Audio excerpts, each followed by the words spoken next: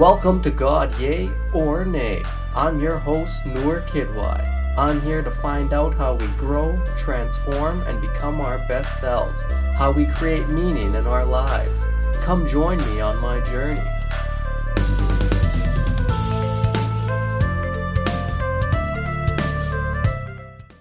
Hey everybody, it's Noor Kidwai here with God Yay or Nay. Thank you for tuning in to another episode. This episode, my guest is Ali Rizvi. Ali is the author of The Atheist Muslim. It's a wonderful book. Please check it out. He's also a physician, and he's also a writer for the Huffington Post. This is a great episode. I hope you guys enjoy it. And I just want to thank everybody for my support for the podcast. It's constantly growing. I appreciate that. The best way you can support, and I really do appreciate when you can go to things like iTunes, subscribe to the podcast, give it a good rating, maybe even leave a message. That's the best way you can support, and it helps out a ton with more exposure. Like I said, I'm constantly getting new guests and trying to get the most compelling podcasts up, and you guys are awesome. Thanks so much, and let's get into this episode. My guest this week, Ali Rizvi. Hey everybody, welcome to another episode of God Yay or Nay. Today we got from the author of The Atheist Muslim, Ali Rizvi. Ali, thanks for joining us, man. It's a pleasure, Noor. Thank you. Hey, buddy. So I have to say your book was such an influential book in my life. I loved it so much. Can you give our audience a little bit of a background, man, of where you come from? I know you were raised in Saudi Arabia, did school out in Pakistan. So maybe just a little bit of a background for our audience. Yeah, man. I was born in Pakistan a long time ago in the 70s. I'm an old man. And then after that, I think when I was like 6 or 7 months old, we moved to Tripoli, Libya. So I grew up partially in Libya, and then I grew up mostly in Saudi Arabia. Went to school there, went to high school there, and then I went back to Pakistan where I went to medical school. And then after that, when I was 24, I came to Canada. So for 24 years of my life, I was in Libya, Saudi Arabia, and Pakistan. Those three countries. And, what that does is, you're on, it's very, very different cultures. All of those countries are Muslim majority countries, but they're culturally very different. So you see a lot of interplay of languages and religions and the way that people live. So you naturally develop an interest in international issues, politics, the way that people relate to each other, how everybody thinks that their belief is the right one. And, you get a sort of bird's eye view of how everything works, all of these sort of social, political dynamics. And I just became very interested in that. And then when I came to Canada, I moved here finally, I think in 1999. Later, after 9/11 happened, a lot of the things I'd grown up with, suddenly they were out in the mainstream, they were in the headlines, and everybody was talking about things from their own point of view. And I was like, well, maybe I have a perspective here to share that other people aren't looking at, and that's how I got into writing. And first I started writing blogs, then op-eds, and eventually ended up writing the book. Yeah, no kidding. And like how you were saying, your perspective, you do have like a unique perspective that when I started following you, maybe in like 2015-ish, I noticed that your perspective was one that wasn't really out there. Like we had like almost two different sides of the story, especially when it came that was when like ISIS was on the rise, and like that whole Islam was just kind of central news, right? And there was like two different sides of the story that you got, almost from like right-wing politics to left-wing politics, and you had something kind of sort of down the middle. I don't know if you want to explain a little bit of that. Yeah, so that's I just noticed that every time the topic of it became a politicized thing. Like, everything is left and right. Now you have this coronavirus, even that is a polarized issue, which is absolutely insane. I don't understand how that happens. But what happened was on the left, the people were, and I lean left liberal, but so this was my side, and this particularly bothered me, that they thought that, okay, any criticism you have of Islam means you're a bigot against all Muslims. So anything anything you question about the religion, anything that you find problematic about the religion, that means that you think that all Muslims are bad. Now, on the other hand, on the right, you have this idea that, well, a bunch of Muslims, they do terrible things. That means that all Muslims must be profiled. They must be banned. They must be surveilled. There's a whole sort of outright bigotry, actual bigotry issue on the right.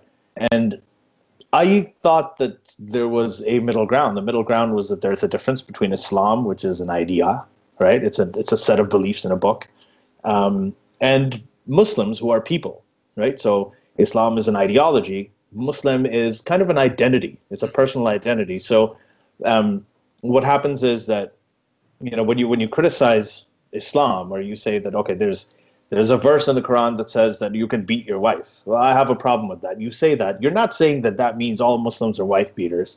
You're not like using a blanket statement against a whole group of people. What you're doing is you're criticizing ideas. And ideas don't have rights. Ideas don't have feelings. Ideas are not necessarily entitled to respect. And it's we challenge our ideas. That's how we move forward. Islam itself was a challenge of the status quo. So I tell people, just follow Sunnah. I mean, if you're going to, what I'm doing, and they're like, why are you criticizing Islam so much? It's blasphemous. I'm like, well, it's Sunnah. That's what the Prophet Muhammad apparently did, is that he challenged all of the religious people around him. He was the biggest blasphemer of all to the Quran. That's true. And so I'm just following his example, man. That's an interesting way to put it.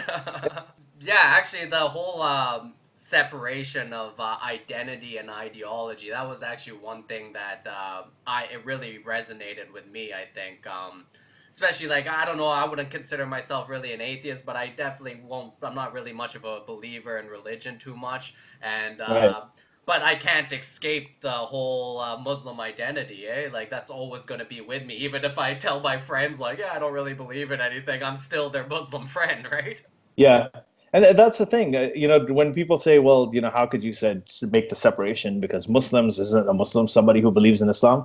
I'm like, yeah, 1,400 years ago, that was a definition. But now when Gallup does its polls, or Pew Research, they do their polls and they say in 2050, Muslims will be the largest religious group in the world. They make that projection. How did they know? Who are they talking about? Are they talking about people who convert to Islam? Are they talking? No, they're talking about kids born in Muslim families.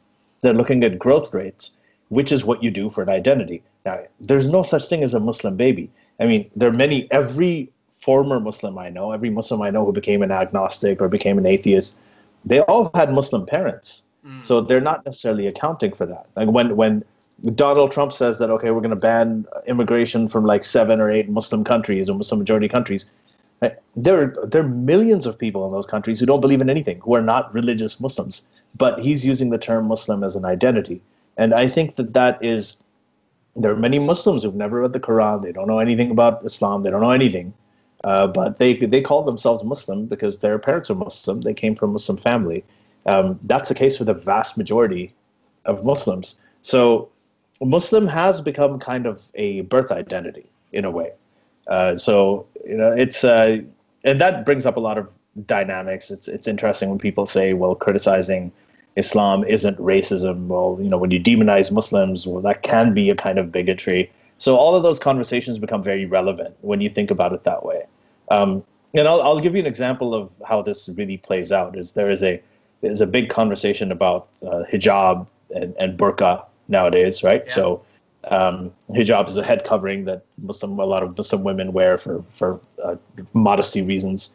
A controversial thing, but there's a lot of young women I know, and I have corresponded with, who wear the hijab and they don't like it. Their parents made them wear it. They grew up and they've had this argument with their parents that, we don't want to wear it. Where in the Quran does it say clearly that you have to wear it? It's not a necessity. So they're having this sort of argument, this conversation with their parents internally within their Muslim families, because they don't want to wear it. They want to be normal like all the other high school, all their friends, and they want to do things with their hair, whatever it is. But then when someone like Donald Trump comes and says, okay, we're going to ban all Muslims entering the country, like he did in 2015 when he was running, when he says that, then suddenly all of these girls who wear the hijab, they say, no, screw you, I'm going to keep it on. because then now it's become a symbol of identity, Yeah. right? Now they're becoming, so first it was an ideological, so was it a choice for them? It wasn't an ideological choice for them, but when it comes to their sense of identity, it becomes a choice. So these conversations are, I think that we tend to look at them in a very black and white way, but there is a lot of gray, there's a lot of nuances, a lot of other dynamics that are involved when people talk about these things. No, Yeah. that's a very interesting point you actually pointed out there. Mm. So I think like a lot about your book and stuff is like you want to see like some sort of secularization come to Islam. Is that true? Yeah, I mean, secularization, I think you got to remember what secular is. Secularism means that it's just a separation of religion and state. Yeah, Okay, yeah. so in most Western countries now, you We have a have that, yeah. separation of religion and state. Religion has its own sphere, and it's not involved in politics. And this is the best way to ensure freedom of expression for everybody, and it's also the best way to ensure religious freedom. Yeah. If you're in a secular society, yeah, exactly. So you can express whatever your religion is. You can practice your religion freely. It's the best way to do it. So I think that in a lot of Muslim majority countries, yeah, I absolutely think I think that there would be a lot of progress. It would be much better if the affairs of the religion were separate from the affairs of the state. Okay, so from you being from a lot of those countries, and I assume you know a lot of people who actually promote these ideas. Like, can you tell us, like, do you have an optimistic vision of the future when it comes to like secularization in these countries?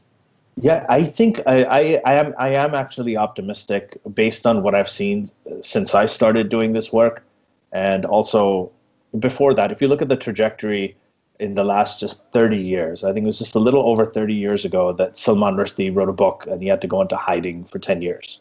Okay. Amazing book. Yeah, yeah. And then, as recently as 2006, as recently as 2015, you had people who were murdered for making cartoons of the Prophet Muhammad.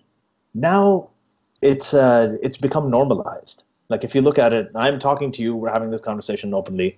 There are so many people from the Muslim world who publicly identify as atheists, including public personalities like Aziz Ansari, for instance, Yeah, right? Especially in the comedy community. So, yeah, yeah.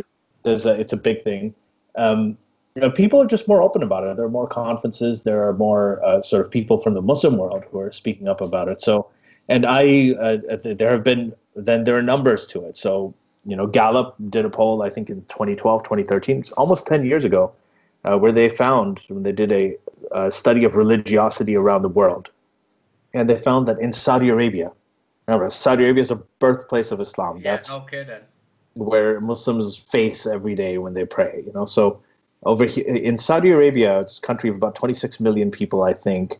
5% of respondents said that they are convinced atheists, like confirmed atheists. So not just non-religious. 19% of Saudis said that they were non-religious, and 5% said that they were atheists.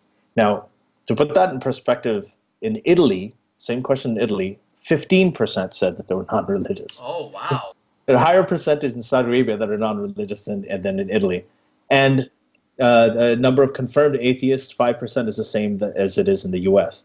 There was another poll done by a Kurdish polling agency called AK News in Iraq that showed that 7% of people in Iraq identified as atheists. So that is between Iraq and Saudi Arabia alone. That's about 3.5 million people who said that they were atheists, and they reported this in a place, and it's probably underreported because people don't like to say that, first of all. And it is, I mean, these are astounding numbers, and this is almost 10 years ago. So I think that just the idea of, and I'm not saying everybody has to be an atheist, but the idea of secularization and challenging ideas of religion, this has been it has really, sort of exponentially grown, especially since the internet, since social media. When I was growing up in Saudi Arabia, we didn't have access to anything, right? We didn't. All of the magazines were censored. Like I remember when, and I've told the story before in other places, is that when they shot Malcolm X, the movie with Denzel Washington. Yeah. So Denzel Washington and Spike Lee, they came to Mecca to shoot, in the city of Mecca. Now, non-Muslims are not allowed in Mecca, but the Saudis allowed them in, and we didn't hear of it. We had no idea. We were living in Saudi Arabia. We had no idea. Then I went to Pakistan for the summer, and then I saw over there that, Malcolm X had been shot in Mecca, and we just hadn't received that news at all because they just didn't. Oh, wow. This is before the internet. You can't hide things like that anymore. The people there who have been in that kind of closed society, who had no idea what was going on outside the world, now have a sort of a portal to the outside world. They're learning about other people with other ideas, and it's amazing. It's kind of what the printing press did with Christianity, back in the Dark Ages. Yeah. The internet is sort of doing that with the Muslim world, especially Muslim youth. Oh, that's so cool. So I'm optimistic. Yeah, that's the answer. Yeah, that's a great answer. Honestly, I didn't like even some of those Gallup polls you were telling me about. I've never heard those ones, so those numbers surprised me as well. That's actually no, I'm actually really happy with those numbers.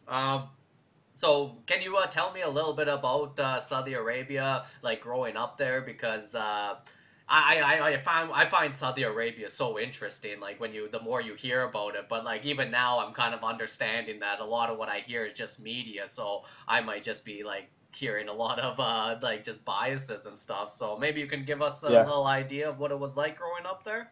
It was weird because like when people covered it in here, when they wrote about Saudi Arabia in the West, it was always thought of as this moderate country. Well, Saudi Arabia is moderate, but Iraq is the fanatical country, right? That's how they said that Iraq was a problem in Saudi Arabia. But it was exactly the opposite. Saudi Arabia is essentially like the Taliban with a lot of money. Okay. Right? So it I don't even know where to start. So everything that you hear about women is true, and it's probably worse. So men over there typically have multiple wives. This is, again, when I was living there. The women have to be covered. They have to at least have their hair covered when they go out in public. They're not allowed to go out without their hair covered. Now women are beginning to drive there. At that time, women were not allowed to drive. And so we always had to get other transport.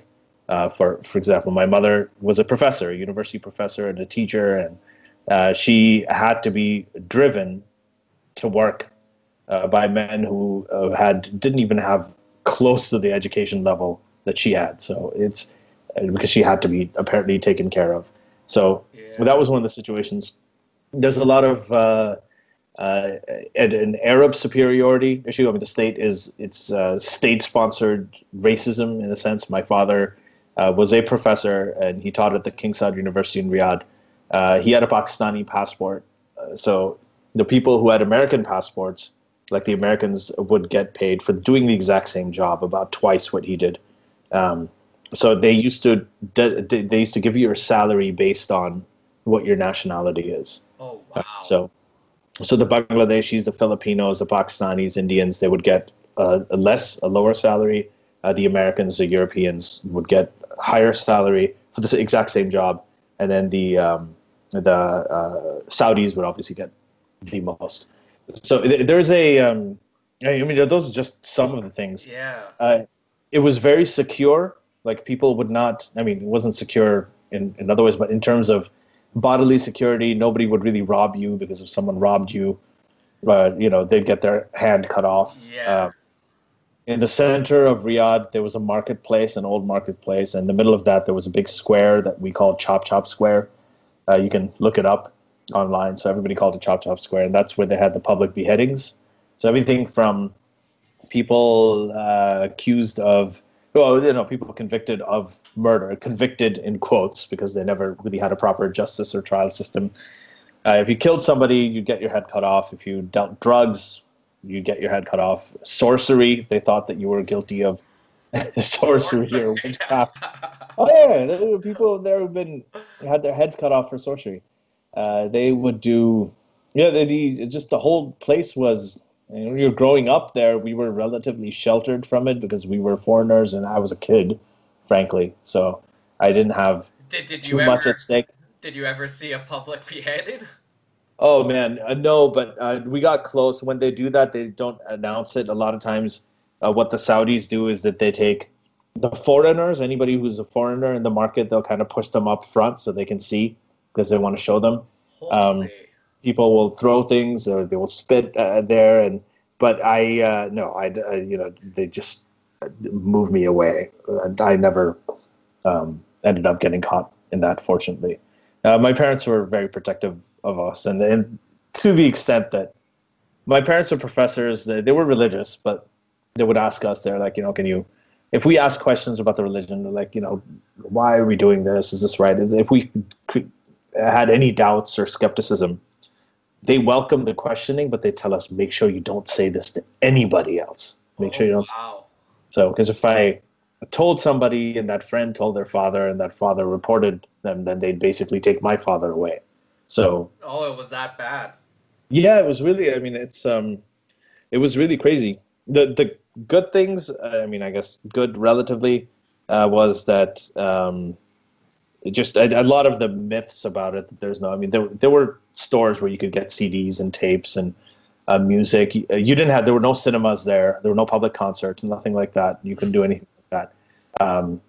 But you could do it in private. There is no religious freedom, so you can't wear a cross. If you wear a cross and you're Christian, you're not allowed to do that. There were no churches. There are no, there are only Sunni mosques. If you're Shia, then you have to hide and do all your stuff in the house. You can't be caught because sometimes it would raid you. Mm. Yeah, so a lot of things like that. Everything you hear about it, the bad stuff is pretty much Yeah, true. it's pretty much Exactly bang what it on. is. Yeah, yeah. Well, like I heard a lot of those It's even kind of worse. stories, and yeah, you the way you're describing it, I'm like, holy shit, man. Yeah, yeah, yeah. So, It's when you were growing up there, like you were saying, you questioned religion a little bit growing up. Were you ever like at all that religious, or did religion ever take a hold of you? I went in and out of it. So yeah, when I was a kid, I was sort of liberally religious.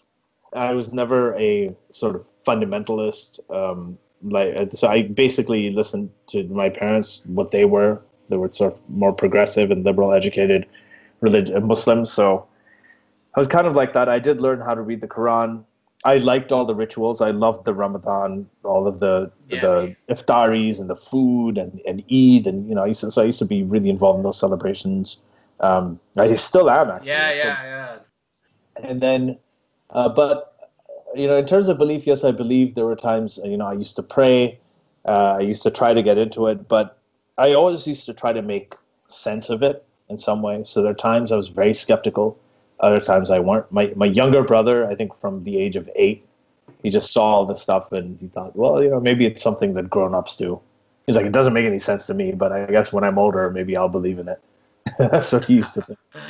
And turned out that he was right. So yeah, so I dabbled in it. I tried to justify it. I used to look at the. My problem was they used to tell me that the Quran. They used to talk about the Quran. Then I read the Quran, so I was the only one I knew who read it. My dad hadn't read it. My mother hadn't read it.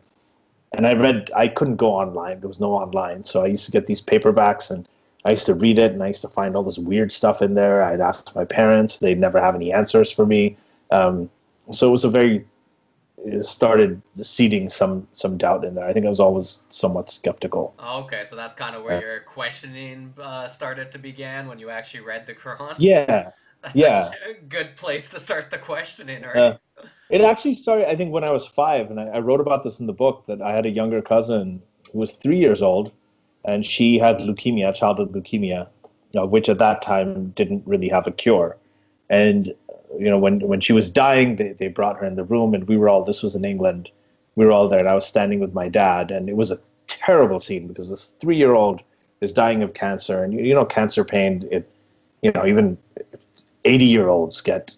It's torturous for them. Yeah, So it's the same kind of thing in a 3-year-old, and she's gasping and she's in agony. And I was watching that, and I remember it very clearly. And I asked my father, I was like, "What's happening?"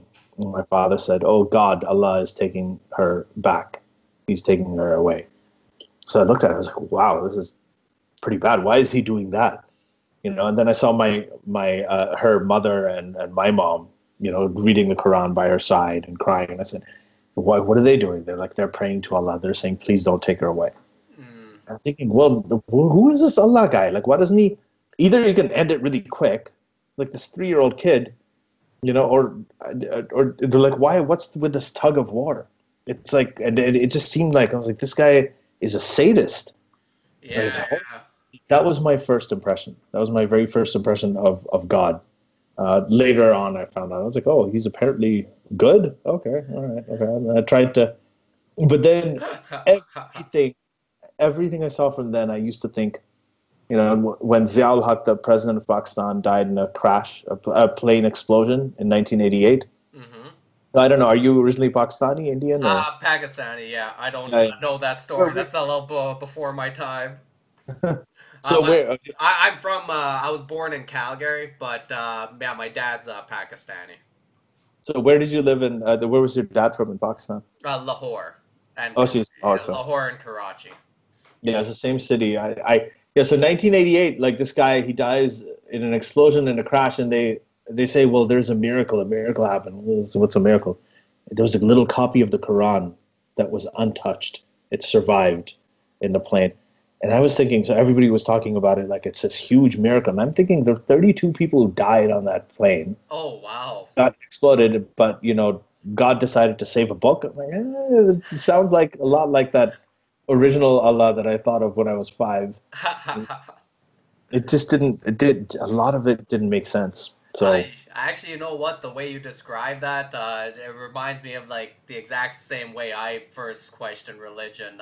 It was at a mosque when I was younger, and I remember my dad was talking to somebody who just lost his job, just going through a horrible time. But I remember the guy was just saying, "Well, oh, this is Allah's will. This is Allah's will," like, and all that stuff. And I just kept thinking to myself, like, what are you talking about? Like, your life's in the dumps right now. Like, just stop saying that and go do something about it. Like, I don't know. That's yeah, not how my like younger self kind of thought about it. But it is kind of funny how like kids can actually sometimes like see through religion just by like they almost just think completely logically just by looking at it, right?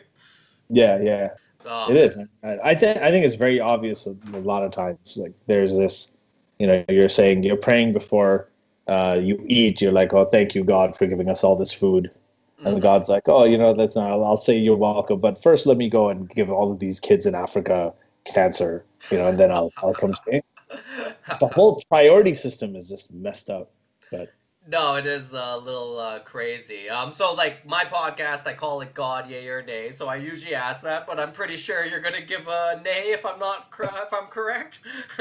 well, it's a complicated question. So I mean, it depends It what you is. mean by. It is.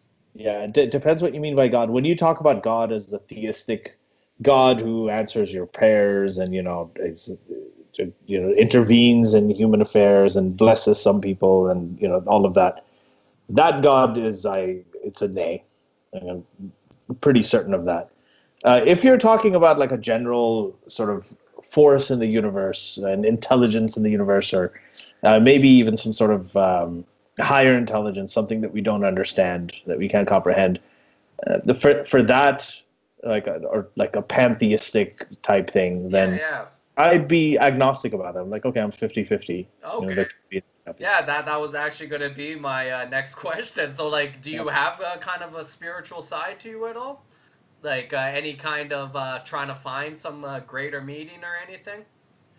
My view is I'm a physician and a scientist by profession. I've been in this career for decades now, and I think that is the best. If you want, I tell my sort of little religious cousins, nieces, and nephews this as well, that if you want to study God, if you want to get close to God, supposing you believe in God, you want to get close to God. What are you going to do? You study His creation, right? Mm-hmm. What did He create? You look around. The Quran says, look around you, look at what God created. So you look around you, and that's nature. Nature is all around you. The universe is nature. All of that is nature, and you study it, and that has a name. The study of nature is called science, Oh, right? okay. And science is like if I want to know you better, like Noor Kitwai, I want to know who you are, and then you're long gone, I can't see you. I'm going to read the books that you wrote. I'm going to look at the comedy that you did and the stand-up routines. You might go to your room and see, what you left, what kind of things you like. That's how I'm going to get to know you, right?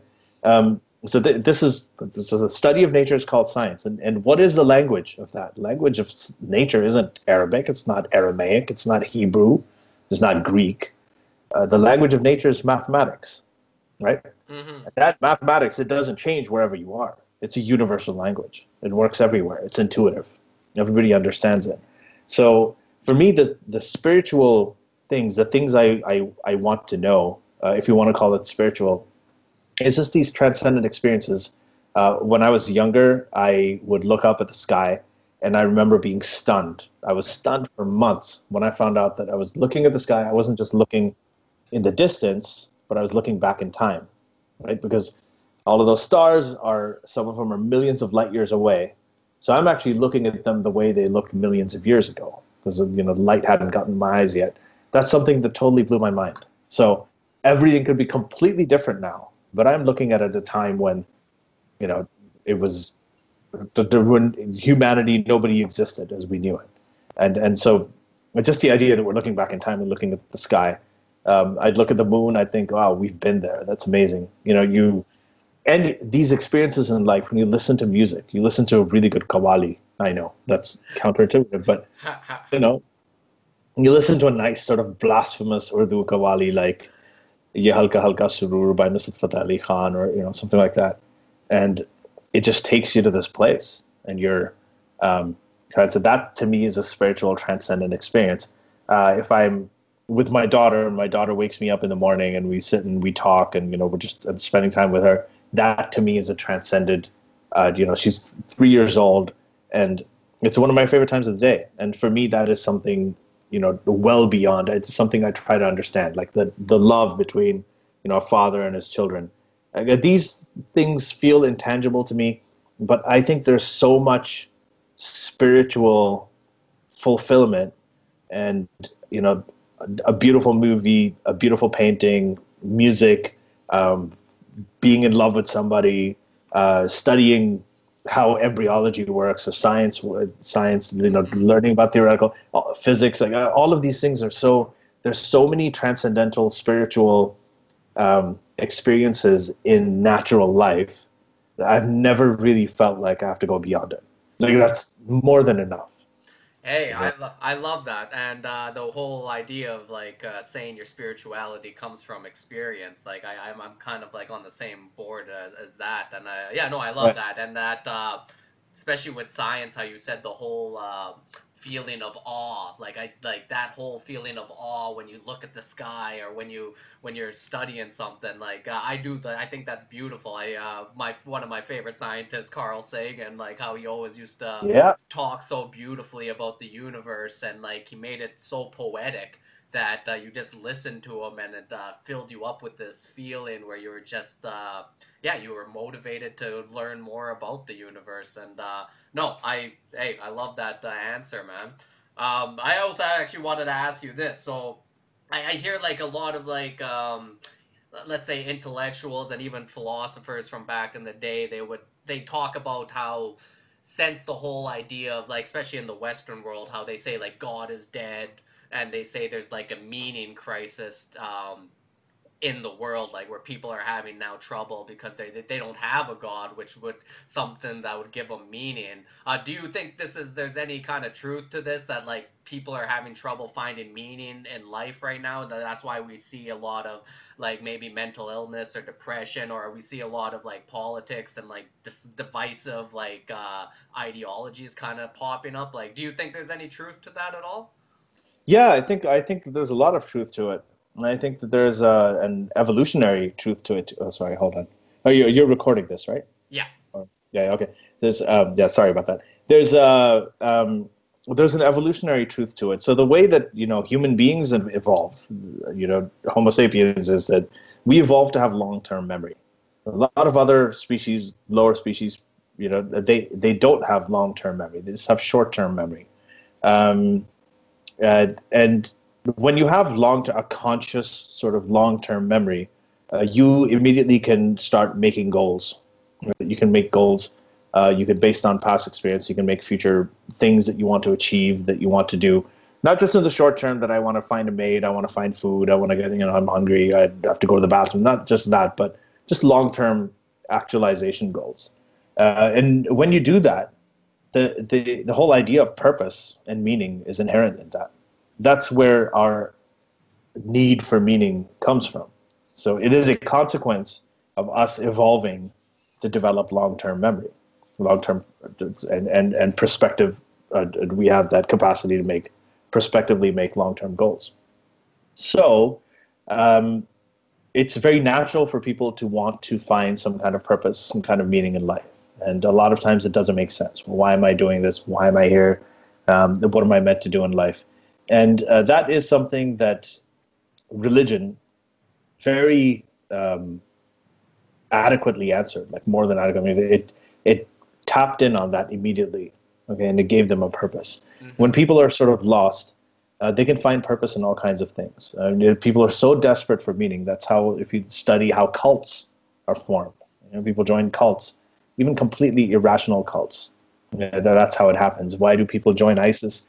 A lot of times, even people who aren't that religious, they joined ISIS because it gave them purpose. It gave them a sense of identity, right? And something that some sense of meaning. So I think that is very important. And I should say this is one of the sort of things that we should be critical of ourselves in the skeptic community and in the atheist agnostic community, is that we don't do such a good job of that.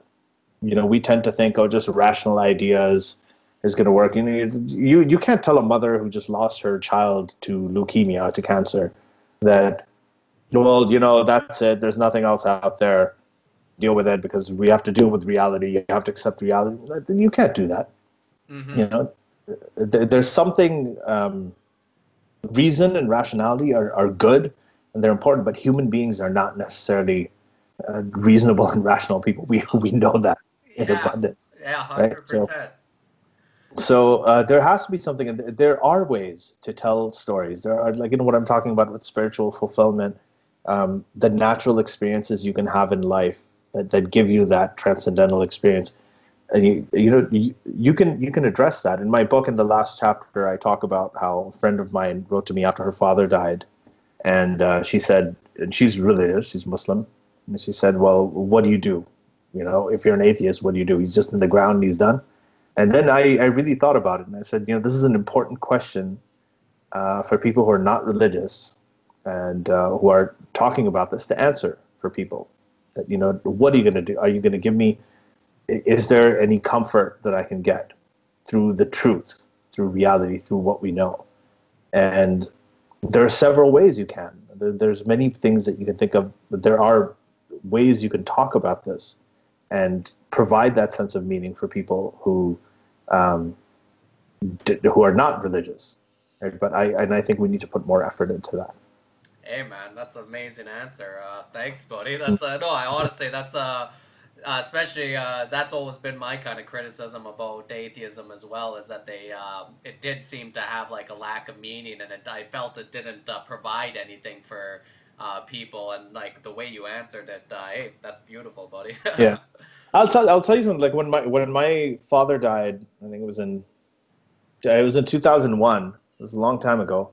I remember my uncle, my mother's oldest brother, was here, and he's always been sort of he was the atheist of the family. Like, everybody's praying, he's like, I don't want to pray. This is just, he's like, this is bullshit. What are you guys doing? He was very vocal about it. He was the oldest, we're Pakistani, and you know what happens. The oldest person gets the respect, no matter what. So this guy, and then I asked him at the time, I was like, so am I going to see my dad again? How's he, what are you going to tell me as an atheist? If I'm religious and I'm looking forward to one day meeting him again in the afterlife, what are you going to tell me? And he just told me one thing. He's like, he's alive through you. He's like 50% of his genes, his essence, everything, his actual biological essence is living through you. He's still here. He's left it. And that completely changed everything. I don't know why. I have no idea why. But when I heard that, there was a tremendous amount of comfort in it. That, okay, well, he's always here. Like I am his biological essence. It's me. I'm his genetic essence. It's so things like that, you know, when and there are things like that that we can think of that can be really, really profound and that are actually true. You know, they're not just fairy tales, and they can provide a lot of meaning and a lot of comfort to people in these kinds of times. Oh wow, yeah, that I've actually heard that too from parents. Like I don't have any kids, but I know like people when they say like when they look at their kids or when they did have kids, they can actually look at them and it does give you that kind of comfort, like almost like all right, like I don't want to die, but like if it happened, like something is like there's something like a little bit more complete in me now, right? Like Yeah, I know something's passing on or living after me about myself. That's yeah, man. It's weird. It doesn't make complete sense. It feels, but there's something about it that feels right. I haven't figured it out what it is, but it's there, and I think that you know it's the kind of thing that I think we can talk about a lot more. Yeah, hey man, that's why I started this podcast. I want to kind of Yeah, I talk love about it. these things, and yeah, like I don't know, I kind of went a little bit. So when I went into university, I that's when I kind of went through my George Carlin, Yeah. Christopher Hitchens phase, and like I was like the hardcore atheist for about 5 years, and then after school, I kind of like yeah, I kind of came back and I was like, something was missing. I needed more, and that's where I kind of became a little bit more spiritual and kind of got into like meditation and stuff like that. That actually was kind of searching for more in an experience and like how you were Mhm. talking about experience.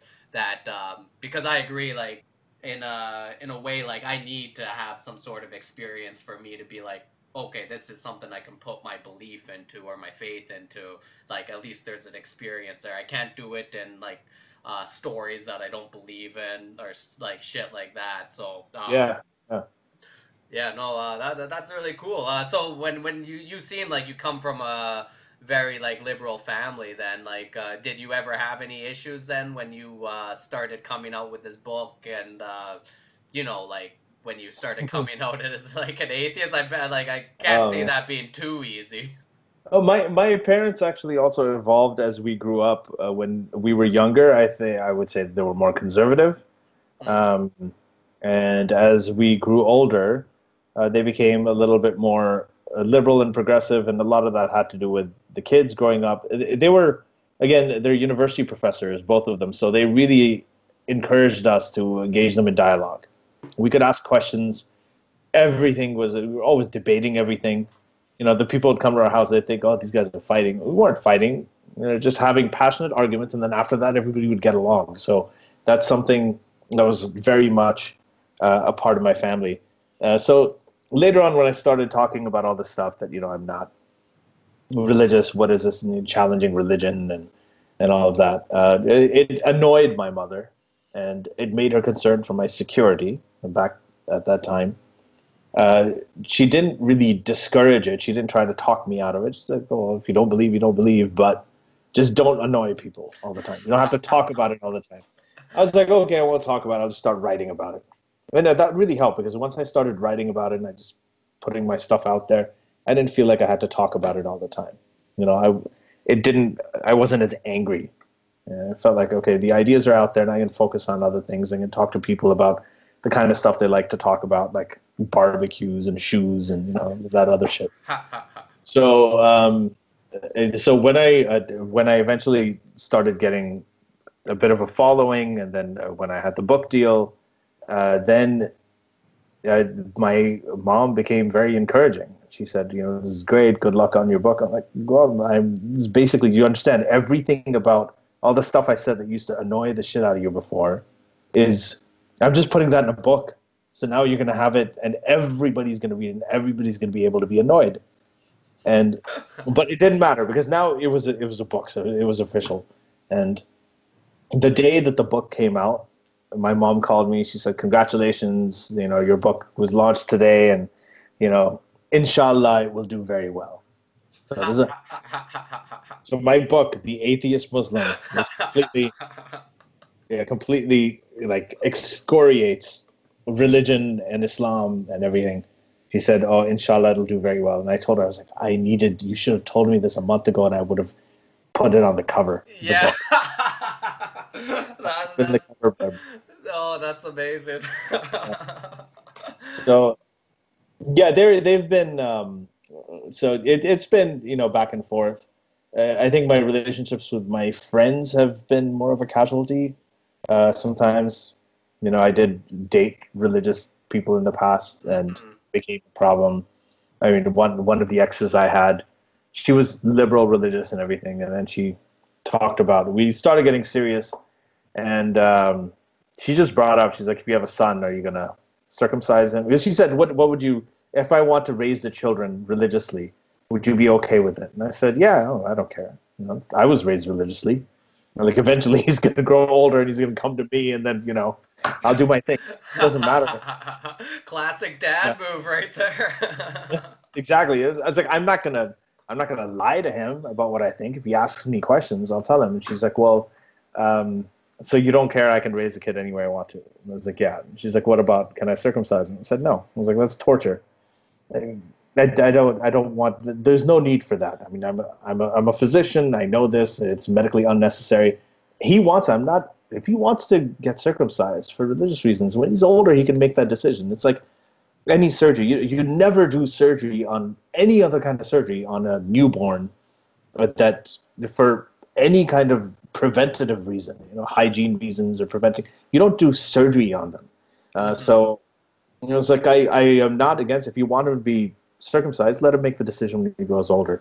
And then that became a sticking point. So those kinds of things, I mean, they're very rare, but sometimes those differences do show up and they cost you issues. I don't know, like but it doesn't really bother me. I think it bothers other people more.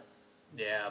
Did you ever because I'm assuming you probably got people sending you like bad messages and stuff like strangers and everything. Did that ever bother Oh, you, or you just have a thick skin now?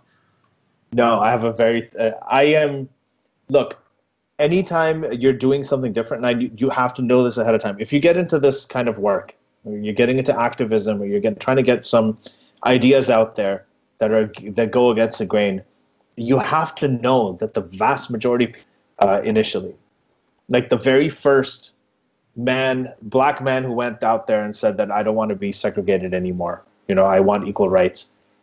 The vast majority of white people and even many black people opposed him. So if he had Twitter, then he would be canceled. That's Yeah. all I'm saying. The very first feminist who said that, yeah, women should go outside of the house and they should work. Like everybody, if she had Twitter, everybody would be saying hashtag, cancel her. Why is she saying that? The majority of people were against women voting, including women, right? So Yeah. Yeah. anytime you do something different, the vast majority of people are going to oppose you. The problem is with social media, that majority just hits you like a ton of bricks in your Yeah. notification, and you tend to then you're like, oh, I have to apologize. Maybe I have to look at their point of view. It's like, no, just ignore what people are saying and keep pushing on. Like, don't get distracted. If you think that what you're saying is right, yes, listen to constructive criticism, but don't listen to people who say, well, no, I'm really hurt by this. This is very offensive. Because guess what? Everybody in the past who brought any kind of revolutionary change in the history offended a lot of people, including Jesus Christ. Jesus Christ, why was he crucified? Because, as Christians believe, because he pissed off a lot of people. He offended a lot of people. Muhammad, he's chased out of Mecca, in fear of his death because he pissed off a lot of people. The very first Harvey Milk, a big gay rights activist back in the day, he was murdered. Martin Luther King Jr. murdered. I mean, these people offended everybody. But every revolution starts off as a rebellion. You can't have it any other way. So you have to have a thick skin. Yeah, have I gotten death threats? I have. Yes, like loads of them. Fortunately, not as many now, because I think things. That's another reason I'm optimistic, because I think things have changed.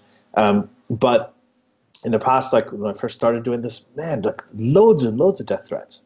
Right? Then I had to get, when the book came out, I got a very sort of high tech security system for my house because I was about to have a child as well, and so these things you have to consider and you have to be careful about, but you have to remember what's at stake. The reason you do this is because I have a good friend of mine. His name is Raif Badawi. he is in prison in Saudi Arabia right now because he does exactly what I do. He writes, right? He wrote about not atheism, he wrote about secularism in Saudi Arabia. And they threw him in jail for apostasy. They sentenced him to 1,000 lashes. They actually did 50 of them, and then fortunately they stopped. And his wife and his kids, they live here in Canada. He hasn't seen them for 7 years because he's in jail, just because he wrote stuff on a website. Right? So these are, you have to have a thick skin. Like if he can deal with that, I think that I could probably deal with a few extra security measures. Man, that's very inspiring. Thanks for sharing that. Like how you compare to your friend in Saudi Arabia, and like you use him to actually give yourself some strength. I'll do the same, man, because hey, I started this podcast, and even with all the positive comments I got, I do get some of that negativity coming back to me every once in a while, and no, I'm going to use your example, man, to push through that. You got to believe in yourself, and you got to believe in what your cause is, and push through, man. Thanks for sharing that, and you did it in a very nice way. We're pretty much close to the end here. Do you want to do you have anything besides your book, The Atheist Muslim, that you want to promote? No, not really. I can tell you when I'm working on a new book. It's going to be a novel. Oh, sweet. Yeah, so it's also based on, I guess, the character in The Atheist Muslim would be me, but sort of modified, who goes on a sort of Da Vinci Code-like journey. Nice. To find out things. So it's like a sort of mystery thriller type, which means that we're plotting it right now. I'm writing with a friend of mine from medical school. Her name is Simi Rahman. So we're co-authoring it. So I'm very excited about that. You're not going to see it for quite a while because it's still in the plotting stages. But that's one thing I'm working on. I also have a podcast called Secular Jihadists for a Muslim Enlightenment. Awesome. Yeah, and you should come on that at some point, because we are definitely, we are looking. I just interviewed another New York comedian recently, stand-up comic, also similar kind of background where he grew up in Houston with a Muslim family, and now he's an atheist, and he's a really, really good comic. Oh, what's his name? So, Jafar Khan. Okay, haven't heard of him. Jafar Khan, Okay, cool. Yeah. So he's in New York now, and he's kind of making waves. He's coming up, and it's really good. So we've had him on the podcast. We've had a lot of great. We had Mariam Namazi, who is the Council of Ex-Muslims of Britain. We've had Sam Harris on. We've had Steven Pinker, who wrote Enlightenment Now. Oh, yeah. Great guys. Yeah, so we've had Nick Cohen, the UK journalist. So we've had a lot of really, really interesting guests, and loads of sort of ex-Muslims and atheists, agnostics, secularists, liberal Muslims from around the world, from Jordan, from Egypt, Saudi Arabia. We've got several people from Saudi Arabia coming on to talk about that. They talk about their issues, Bangladesh, Pakistan, everything. So it's something that I really like doing. It reaches a lot of people, and you guys should definitely check it out. I'm promoting my podcast on your podcast. Yeah, so please do. After you download all of the episodes of God, Yay, or I appreciate that. No, man, I would love to do your podcast, buddy. That sounds amazing. And thank you so much for coming online. Yeah, of course, man. It was a pleasure. Hey, everybody. That was this week's episode. Thank you so much for listening. I appreciate the support. The best way you can support this podcast is by going on to Apple or iTunes and rating this podcast. If you give it a good rating and leave a nice comment, honestly, that's the best way to do it. Please check me out on Instagram or YouTube under Newer KidY. I'm constantly going to be sharing clips of this podcast and also telling you when new episodes are out and sharing a little bit of my comedy. So thank you so much, and tune in to another episode next time on God, Yay or Nay.